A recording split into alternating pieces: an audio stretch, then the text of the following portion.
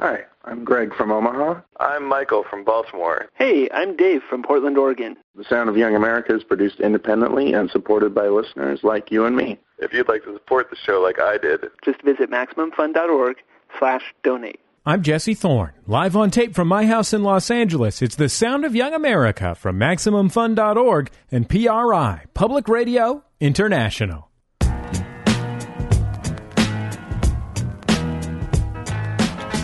Before I talk to Mike, Royce, and Ray Romano, here's a clip from the show they created, Men of a Certain Age. The three main characters from the show, played by Romano, Andre Braugher, and Scott Bakula, are sitting together at a diner and decide to get colonoscopies together. Hey, tell you what, now that I have insurance, thanks to this guy, one thing I will be getting for my birthday, colonoscopy. What? That's a terrible gift. No, my doctor recommended his associate in Palm Springs. And first I was like, no way, I'm not going to drive all that way for that. But he said, no, that's the whole point of it. You make a fun thing out of it. Like a 5-star hotel, spa treatment, yeah, you sneak in a colonoscopy, but you also have a little R&R, too. You know, it takes the onus off of it. Onus anus. So, you know, what the hell? He's hooking me up, and I'm going to do it. Yeah, my doctor told me to get one of those last year. Yeah? Mm-hmm. Hey, come with me. Do what, hold your hand? It's not a couples massage. No, really. No, hey, you know what, Joe? You come too. And it'd be like a guy's weekend, huh? It's the anesthesia that freaks me out. But you do got to do it. Yeah, all right, I'm in for your little weirdo weekend. Great. Good. All right, I'll go. Of course you're going. All right. We're going to be the Three Musketeers. You know, I'm not going if you're going to be making all these stupid ass jokes, okay? No puns. None of that nonsense. There's going to be a lot of those. Half the reason to go. I'm excited. It's the Sound of Young America. I'm Jesse Thorne. My guests on the program are Mike Royce and Ray Romano. They're the co-creators of the TNT somewhat funny drama, Men of a Certain Age. Of course, you know Ray Romano as the immensely successful stand-up comic and star of Everybody Loves Raymond. Mike Royce was also a stand-up comic and writer on that program for many years, among others. He also worked on Lucky Louie on HBO, among other shows. Mike, Ray, welcome to the Sound of Young America. Thank you. Thank you. I just want to clear one thing up. Yeah. When you say a somewhat funny, people may think, wow, he's taking a shot at him already. Well, I'm just working hard to try and figure out what the right... No, I was going to say, you're right. That's the best description I've ever heard of the show. What I want to clear up is it is a drama with comedy in it. Yeah, so saying somewhat funny is correct. It's exactly right. It does sound kind of mean, though. As soon as I said it, the two things in that introduction that I felt bad about right after they said it was when I said immensely successful stand-up comic for Ray, and then I was like, well, Mike was also a successful stand-up comic. No. But it would be disingenuous for me to say immensely successful. I would be exactly right. Reasonably successful. It's also accurate to describe me as a somewhat funny stand-up comic. Yes. Well, but you had a lot of dramatic undertones in your act, of course. That's right. I was always doing a drama, you a dramedy. You brought the audience along on a journey. That's right. If you will. So I want to ask you guys, Men of a Certain Age is a show that is about middle age, and I want to ask you about whether you ever thought of what your life would be like as a 40 and 50-year-old when you were starting in stand-up comedy as a 25-year-old. No. No, it sneaks up on you. I still to this day get, a little, not bummed out, but when I suddenly realize, when I do the numbers in my head and I go 53 and blah, blah, blah, I'm like, wow, it's happening, man. It's just time just moves on. Yeah, and as a stand-up coming up, I'm never. First of all, I never looked to the future anyway. That was my problem. That's why I went to 3 different high schools and 7 years of college. I just was irresponsible anyway. But I never thought of what's life going to be like. I never thought I would get old. I think all comedians are kind of, they have that Peter Pan syndrome. They just think they're kids. Yeah. I still feel like it. Yeah. But I look in the mirror and I'm like, who's this old fuck? Jerk. Jerk. Yeah. I'm sorry, I was a second too late. Yeah. Yeah. I think I'm one of those people I grew into myself and kept growing. And Is that because you were bald early? That's what helped you out. That is correct. That is correct. I set the bar low early on so that, for years and years I could look, oh, he's going to look that old now? But what's great about it is somebody sees you. They haven't seen you since you were 30. They seen you now. You're close to 50. Right. You look the same because you were bald at 30. You looked shitty back then. Thanks for being consistent. I have to admit that as a 29-year-old in a necktie with a receding hairline, that's very comforting to me. Yes, you age more gracefully when you lose your hair early. That's right. You have a good 50 years of this look. One of the things about being a stand-up comedian is that it's it's in some ways it's a job that because it requires only a couple of hours of work each day and a couple of hours of writing if you happen to be really diligent, it's an easy job. But in other ways, it's a very difficult job because of the fact that you can't really make money in one place. And so no matter where you are in your career, you have to have this kind of nomadic lifestyle that's hard even when you're 25. Yeah, that's true. Well, I was always I was a warm-up comic. That was how I made my money as I went along. I emceed a lot of shows, and it was always like, okay, where's the next check coming from? I was a little bit lucky because I was in Manhattan. I mean, that's where I was working. I was living in Queens, but so I didn't have to go on the road constantly. I could make money, not a lot of money, but I could make enough staying in Manhattan. And I was lucky also that I was one of the comics who could kind of call my shots. Like I could tell the comic strip, I'm available Friday night. I could tell the seller I'm available Saturday. And they would give me the show. So I would do 5 shows Friday. And my record is 7. I did 7 shows on a Saturday. Yeah, no kidding.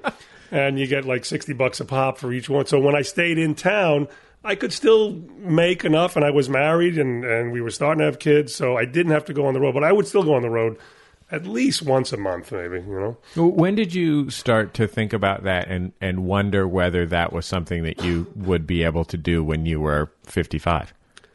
Yeah, because I did. I was doing it for about 11 years, and I said, I love what I'm doing. I'm lucky enough to do that. But, yeah, I'm 37 now. Is there a next step? Or maybe this is it. Not that this is bad that this is it, but this is as high as it goes. And all the other comics were kind of getting, not all the other comics, but the guys that have been at that level were getting all the development deals and the potential chances for, a sitcom or whatever. And nobody really was biting. I had done all the shows. I'd done everything. I'd done Leno, Carson, all the HBO specials, everything. So it wasn't like I wasn't there. It was just nobody was doing it. And then I did Letterman, and Letterman was the only one who responded. I go there quite often to Burger King's, McDonald's. I have children. I have to take them somewhere. I have a 3-year-old daughter and twin 2-year-old boys. Wow. Thank you. Single people are here. Single people, yay, twins. Parents, that could have been us. Oh, my God. I'll tell you, it doesn't matter if you laugh or not. I'm just happy to be out of the house right now. I'll be honest with you. I will be honest. A little bit of tape from Ray Romano's career-altering appearance on David Letterman. Shortly after that spot, Letterman's production company, Worldwide Pants, approached Romano to do a sitcom. That show became Everybody Loves Raymond. Ray Romano, my guest, along with Mike Royce. They're the creators of Men of a Certain Age. When I did it, I knew I had a good set. Even I'm very, kind of hard on myself, but even I had to give it up that, well, that was a pretty good set. Yeah. And then I just thought, hey, if anybody is interested, if anybody, sees something, if they don't see it now, it just, whatever. Maybe it ain't going to happen. And they literally called, a week later, they literally called my house. I was living in Queens, and it was a Saturday. And Rob Burnett, who was the exec producer then, called my house. And my wife came in the backyard. We had a small little attached house. And, I was hosing one of the kids off. And she said, Rob Burnett's on the phone from Letterman. And, I came on and he said, listen, we like what we saw and we're interested in a possible development deal. So just, we'll talk, but don't sign with anybody else because we're interested. And, I told him, there's nobody else, I know this is bad business, but you're it. And that's it. That's how it came to be, yeah. Phil Rosenthal was recently a guest on The Sound of Young America. He's got a documentary about translating Everybody Loves Raymond for the Russian audience. It's a really interesting thing. And I was talking with him a little bit about how once Raymond became a success and once Raymond reached that kind of magical level that sitcoms get to where you have enough episodes for syndication, and thus, as I understand it, as a public radio host, everyone magically gets rich somehow. Yes. Then, what it was that kept that motivated the show, and also led the show to end before it needed to end. It was still a huge success when it ended. Both of you guys were working on the show during that time. Well, you don't think, the public doesn't think it needed to end, but if you were inside, we knew that it could have went, but it would have been. It really all came down to, as far as Phil and Ray went, do we have more stories to tell? But also more stories. Yes, the main issue was more stories.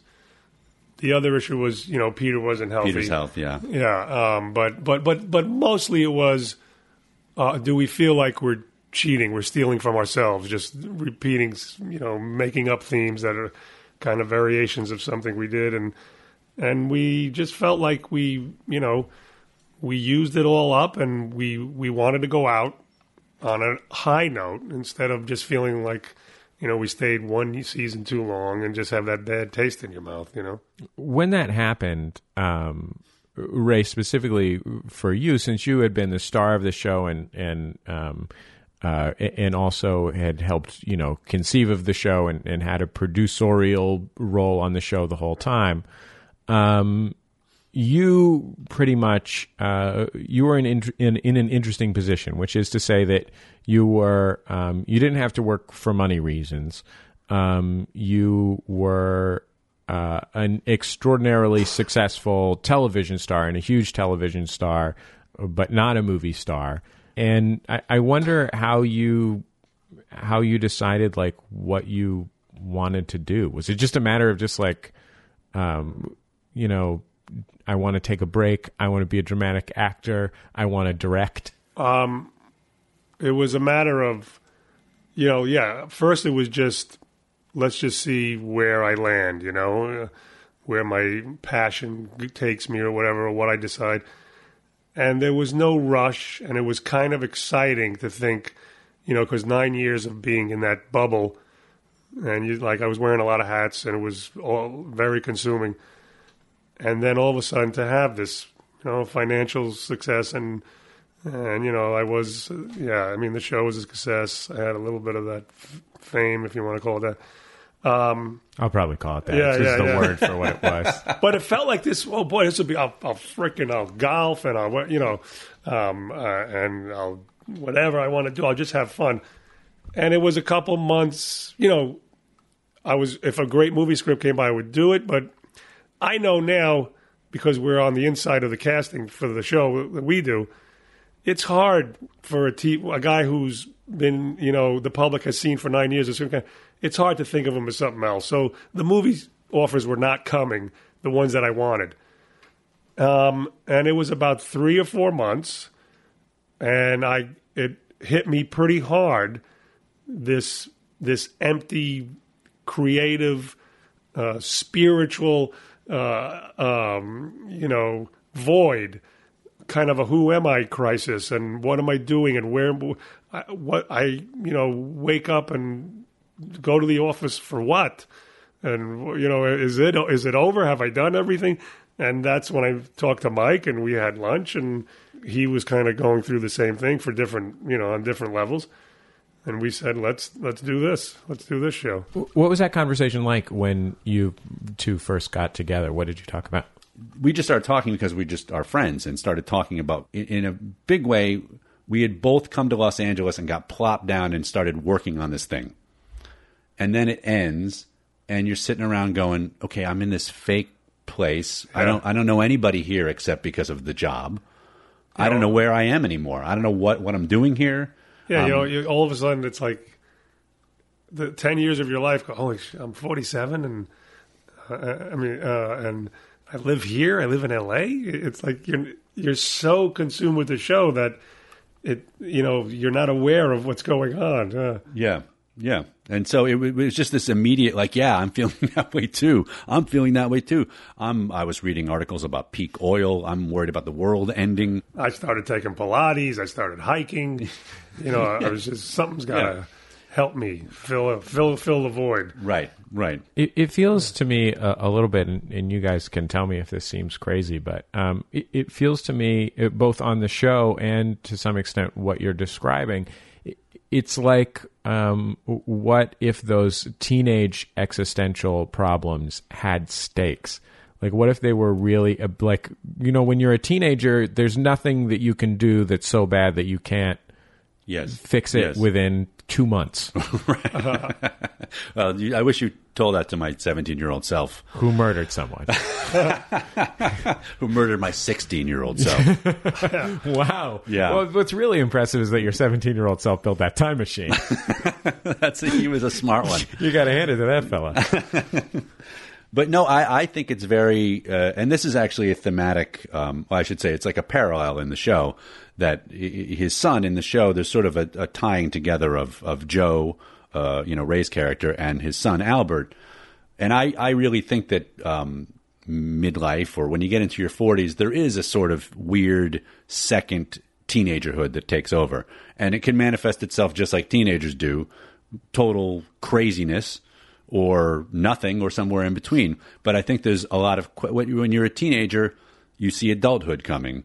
You maybe don't see it clearly, but your body and your mind feel it coming, and you're going through a lot of changes, and you're dealing with it moment to moment. So there's just so much thrashing around and turmoil. And I think in the same way, when you're in your 40s, you see death coming. You may not crystallize it in your mind that way, but that's what's happening. Sure. And you start to run out the clock. Okay, if I still do what I'm doing, what happens then? Okay, if I change my whole life, what happens then? Should I go back and do the thing that I always wanted to do? It just all, I think, naturally takes hold, no matter who you are, where you are in your life, how successful.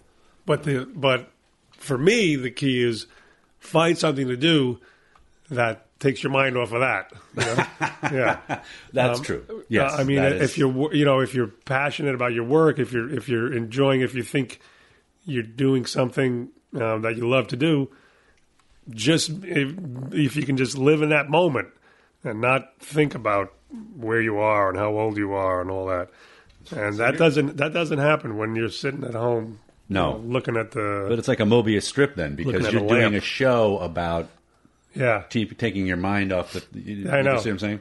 Yeah, I guess. But well, somebody do the math on that, but you know what I'm saying. I'm not saying you don't take medication. Also, it's a combo. More with Mike, Royce, and Ray Romano after a break. It's The Sound of Young America from MaximumFun.org and PRI. The Sound of Young America is supported in part by VG Kids, printers of T-shirts and other merchandise for touring bands, radio stations, websites, festivals, derby girls, record labels, national brands, and all the rabble-rousers, hackers, and entrepreneurs in between. Online at VGKids.com. The Sound of Young America is a proud sponsor of Sketchfest NYC in New York City at the Upright Citizens Brigade Theater, June 8th through 11th. You can catch some of the best sketch comedy in the country, including past Sound of Young America guests, the whitest kids you know, folks from Marvel Comics, and the legendary Rejection Show. You can find more information about Sketchfest NYC online at sketchfestnyc.com.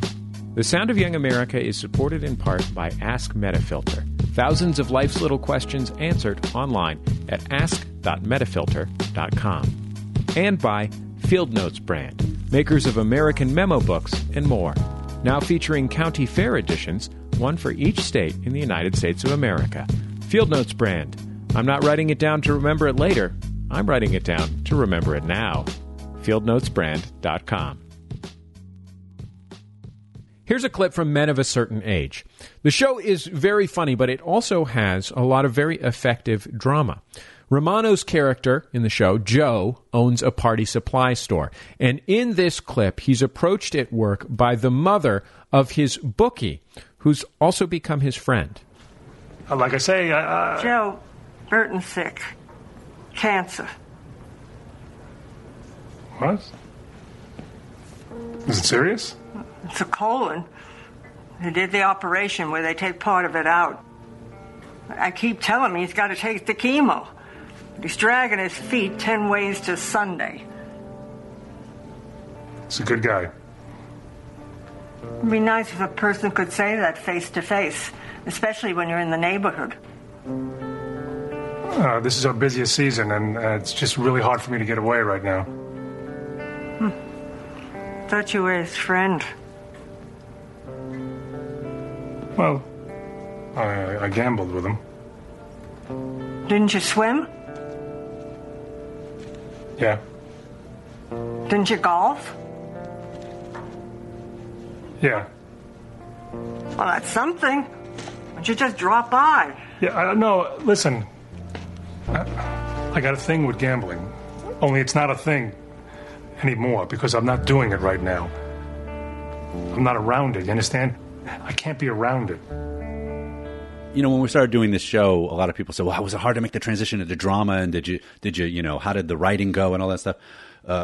We just kind of did whatever felt right and, for better or for worse, refused to classify it. We just said, okay, this is what it feels like. It's dramatic. We're also comedians, so there's always going to be a sense that these characters are going to feel like they're funny because they're coming out of us, and we sometimes feel like we're funny, sometimes we're wrong. Somewhat funny, as you somewhat said. Funny. Somewhat funny. But the notion that he would somehow have to make some kind of jarring transition, he's making something look incredibly natural, which is the hardest thing to do. And so that can go comedically, and I think you see that in Everybody Loves Raymond, and something that I think gets forgotten. He does the same thing on this show. It's just he's playing a different character. It's a different thing, though. I mean, stand-up especially, even with, I think Ray has a really remarkable ability to ground things. And I'm thinking of a favorite bit that I remember from watching him on Dr. Katz about his wife sending him to go get yogurt, to check out a horrible noise, and then she adds onto it, and could you also get me some yogurt? Bring up a yogurt if it's nothing. Yeah. And then that goes to the third beat of that joke is actually either way, could you bring me some yogurt? Yeah, well, I found out all the roles that I was going to play right after I got married. You think you know them all. You think, it's take out the garbage and mow the lawn. Those are the traditional roles. Right after I got married, I found out that in the middle of the night, I was now the automatic noise checker-outer. Every little thing. What was that? No, it's nothing. No, check it out. Check it out. What do you mean, nothing? That could be a burglar with a gun. So be careful. Go. Watch out. Put your slippers on. You might have to run.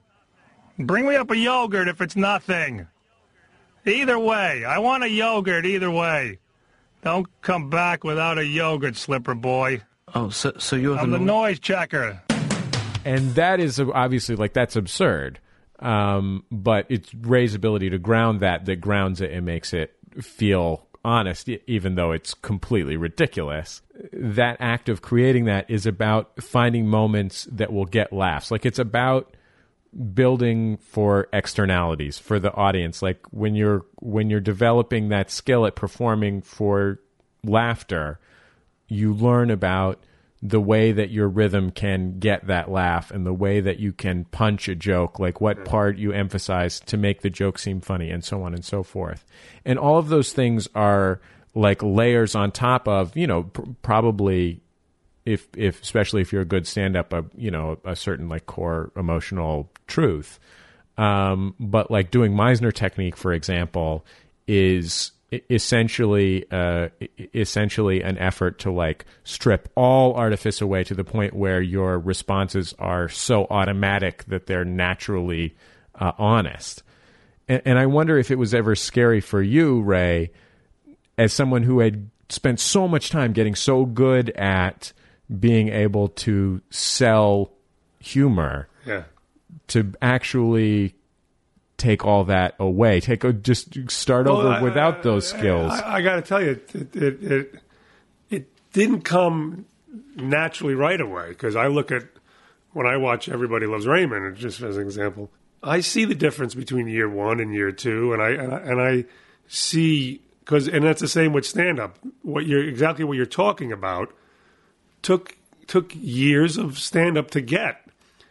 But that's why when this show came along, I feel like I had already done the work, and I felt I was at that place where it all felt like it could just come out, naturally. And I didn't.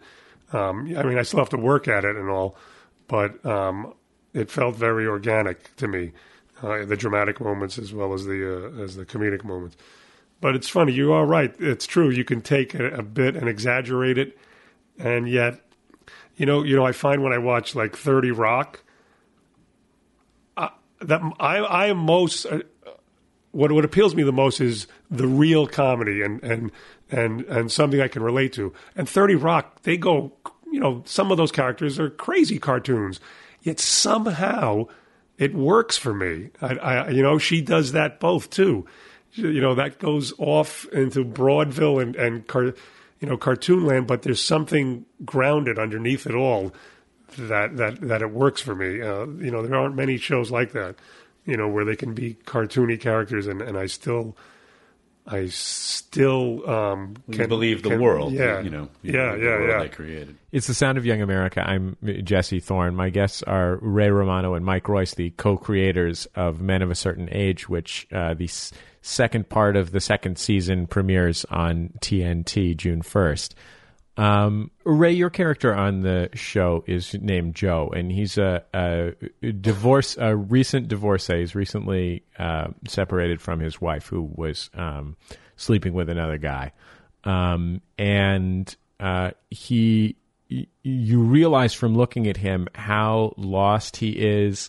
Not just in terms of like, who am I and what is my life, but just that divorce really drives home how socially lost he is. There's a few scenes where he's like at parties, and you just see this bafflement. Yeah. Well, that's I wanted that character to be single. Divorced, not married, because I had done the married thing for 9 years. And I thought, well, how are we going to write this? We don't really know what the single life is, but that's perfect because neither does this character. And that's exactly what he should be. He's lost all of a sudden. He's married 20 years. Now he's 49 years old, and he's suddenly in this world where he has to figure out, how do I meet somebody else? I wasn't even good at it back then. So it's fun. It's fun to play, and it's organic because that's how I would be. Yeah. Has that ever been an issue for you? Not the divorce part, but that element of feeling like you're not standing comfortably in social world. Of course. Isn't that why? That's why you're a performer. Yeah, isn't that part of it? Yeah. That is You feel comfortable on stage, and then, I feel more comfortable talking to a room of 1,000 people than one-on-one, of course. Yeah. I always thought that was amazing about, like, people would go, well, you must have been the class clown. I'm like, no, I was not those people in class try to be funny, and those people will kill me. Those people become successful insurance salesmen. Yes. I I think that is. Although sometimes that's not the rule, though, because I was. There's all types of comedians, but I went to my high school reunion, and the guy who used to sit across from me in like 7th grade and punch me, and kick me, and rub boogers on my locker, if I remember correctly. But he's like, "What have you been doing?" You know. And I'm like, well, I think he might have known I worked on Everybody Loves Raymond. Maybe that was it. And then he, how'd that happen? I said, well, I was actually a stand-up comic up until just about now. I've been a stand-up comic ever since I left college. And he just looked at me. I mean, you've never seen a more perplexed face. And I just let him stare for a while. I go, I guess that's a little hard to believe. He goes, and there's a big pause, and he goes, yeah, I'm still chewing on that. So, 13 years of successful stand-up comedy, not disbelief from people I grew up with.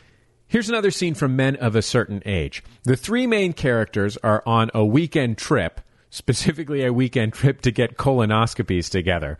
And Romano's character has lost a mind bet against himself. He's a compulsive gambler. Because of the mind bet, he's decided he can't watch television in his own hotel room, and he tries to convince Andre Braugher's character to hang out. What's going on? Hey! You gonna let me in, Actually, I was thinking about just, Come on, we'll hang out. It'll be like the dorms. Nah, I think I'll just see you tomorrow morning. Wait. All right, hold on. I lost TV privileges. What? So a damn 82. Stupid mind bet. Are you kidding? I thought I gave myself a cushion. 76 shouldn't be hard on these easy desert courses, but then I felt all rushed today, and the lady kept saying, good one. And anyway, no TV for me. But that's not to say I can't be in your room while you watch TV. What is that, like a loophole with God? No. I can't change your channels, but if you're watching, I'm in a room, I'm totally within my rights. There are no rights. You made it all up. Well, you know that, and I know that, but I don't know that. When you were casting these parts, the parts that are besides Ray's part, were Scott Bakula and Andre Braugher the kind of person that you were thinking of for those roles? These are among the most accomplished television actors in their peer group. I mean, both spectacularly gifted. I think the answer is a little bit and no. I mean, I think first of all... Scott was in the ballpark. Andre, no. We weren't thinking of Andre Braugher. Right. Andre Braugher was, on Homicide, his character on Men of a Certain Age is a guy who, in the first season, is working for his father at his father's car dealership. He's kind of lousy at it. He's only there because when he tried to do something when he was in his 20s, he failed. And he's just sort of biding time in an effort to, hopefully eventually inherit it. But it doesn't seem to even have that much of a plan for that when he does. He's not in charge. Whereas on Homicide, all you see is just this extraordinary, brilliant competence. Like he's just burns with competence. And that has largely been what his career has been, is like, look at this guy, like you look behind his eyes and you see brilliance. Yes.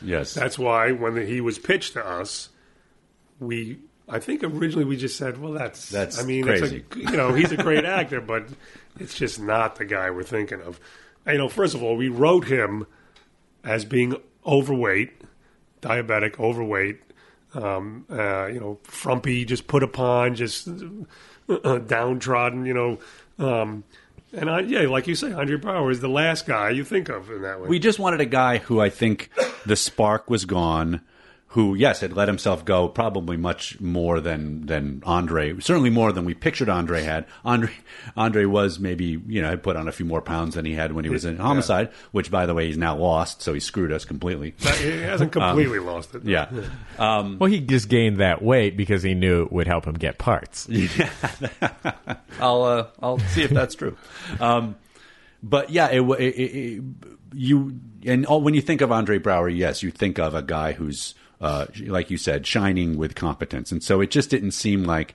It seemed like Andre Braugher, A type. We were casting a B type. In a way, the fact that he isn't that he isn't a comic and he doesn't deliver a joke like a comic, that really adds a lot to the show, because it adds to, on the rare occasion that he makes a joke, even if he does what you might describe otherwise as a bad job of making the joke, it feels like the way a real person makes a joke when talking to a friend of theirs. Either he's really good at this, or you've done a lot of research. Have you done a lot of research of our interviews and stuff? Because I tell that exact story about him, how you write something, we write it, and we know the comedic rhythm of this is this, and he goes exactly the opposite, and it still works. I mean, it works better because, Should I tell the example? Yeah. The example was he did something with his wife. He said something to his wife that he shouldn't have said, something about how little she works during the day. He put his foot in his mouth, and we were saying, what are you going to do? He goes, look, I'm going to go home tonight, and I'm going to tell her, I said something, and, I may not have meant it, but I work hard, and, blah, blah, blah, blah. And he's showing a little bit of bravado, and whatever. And if she can't handle that, then I don't know what else to say. And, there's a long pause, and then Scott goes, you scared? And the way it's written, it's supposed to be, Andre's supposed to jump right on. He goes, you scared? Little bit. Right? So that's the way we wrote standard it. Comic timing that we expected. Yeah. And I said to Mike, I go, there's no way he is going to come right in on that with a little bit. And sure enough, he waited so long.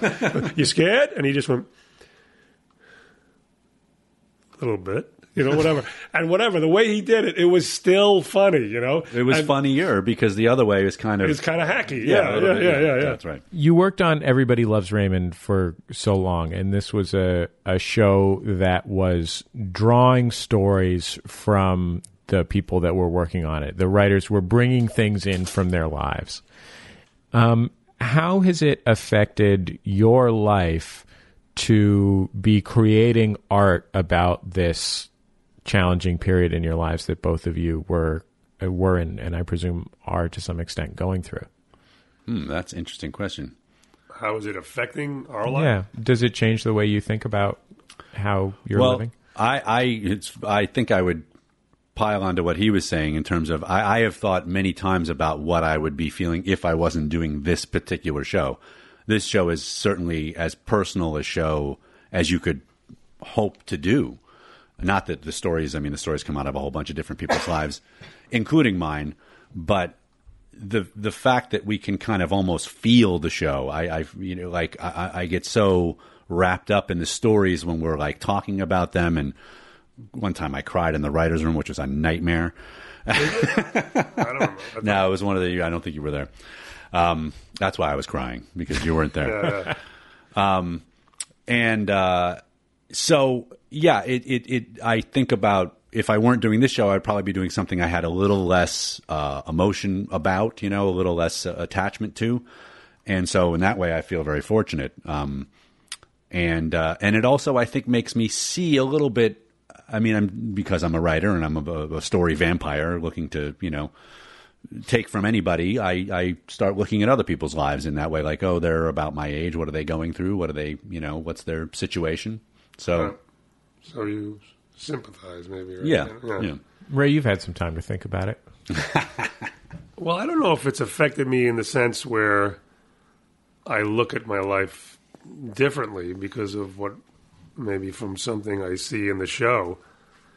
I think I'm too wrapped up in it, I just know it helps me be happy, working, doing it and creating, and just it's something I've asked my shrink, why do I need this to be happy? Why aren't normal people just happy? Do they have to be goal oriented? Do they have to have something? And he said, "Time's up."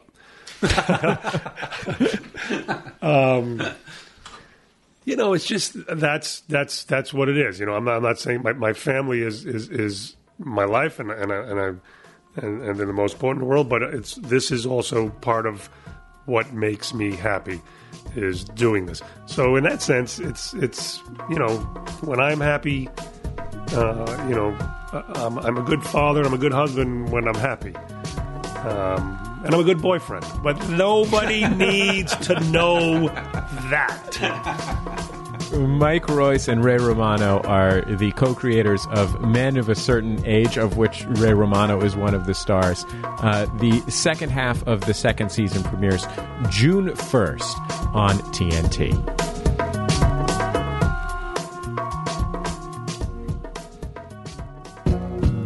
That's our time for another Sound of Young America program. I have been your host, Jesse Thorne, America's radio sweetheart. The show produced by Speaking Into Microphones. You can find us online at MaximumFun.org, where you can download any of our shows absolutely 100% for free. You can also find this show and our other shows, like the comedy talk show Jordan Jesse Go, for free in iTunes. If you have thoughts about the show, you can always email me. My email address is Jesse, Jesse, at MaximumFun.org. That's Jesse at MaximumFun.org. My only request is that you not correct my grammar. I guess that's about all that needs to be said. We'll see you next time right here on The Sound of Young America from MaximumFun.org and PRI. Production of The Sound of Young America is supported in part by Ask Metafilter. Thousands of life's little questions answered. Online at ask.metafilter.com.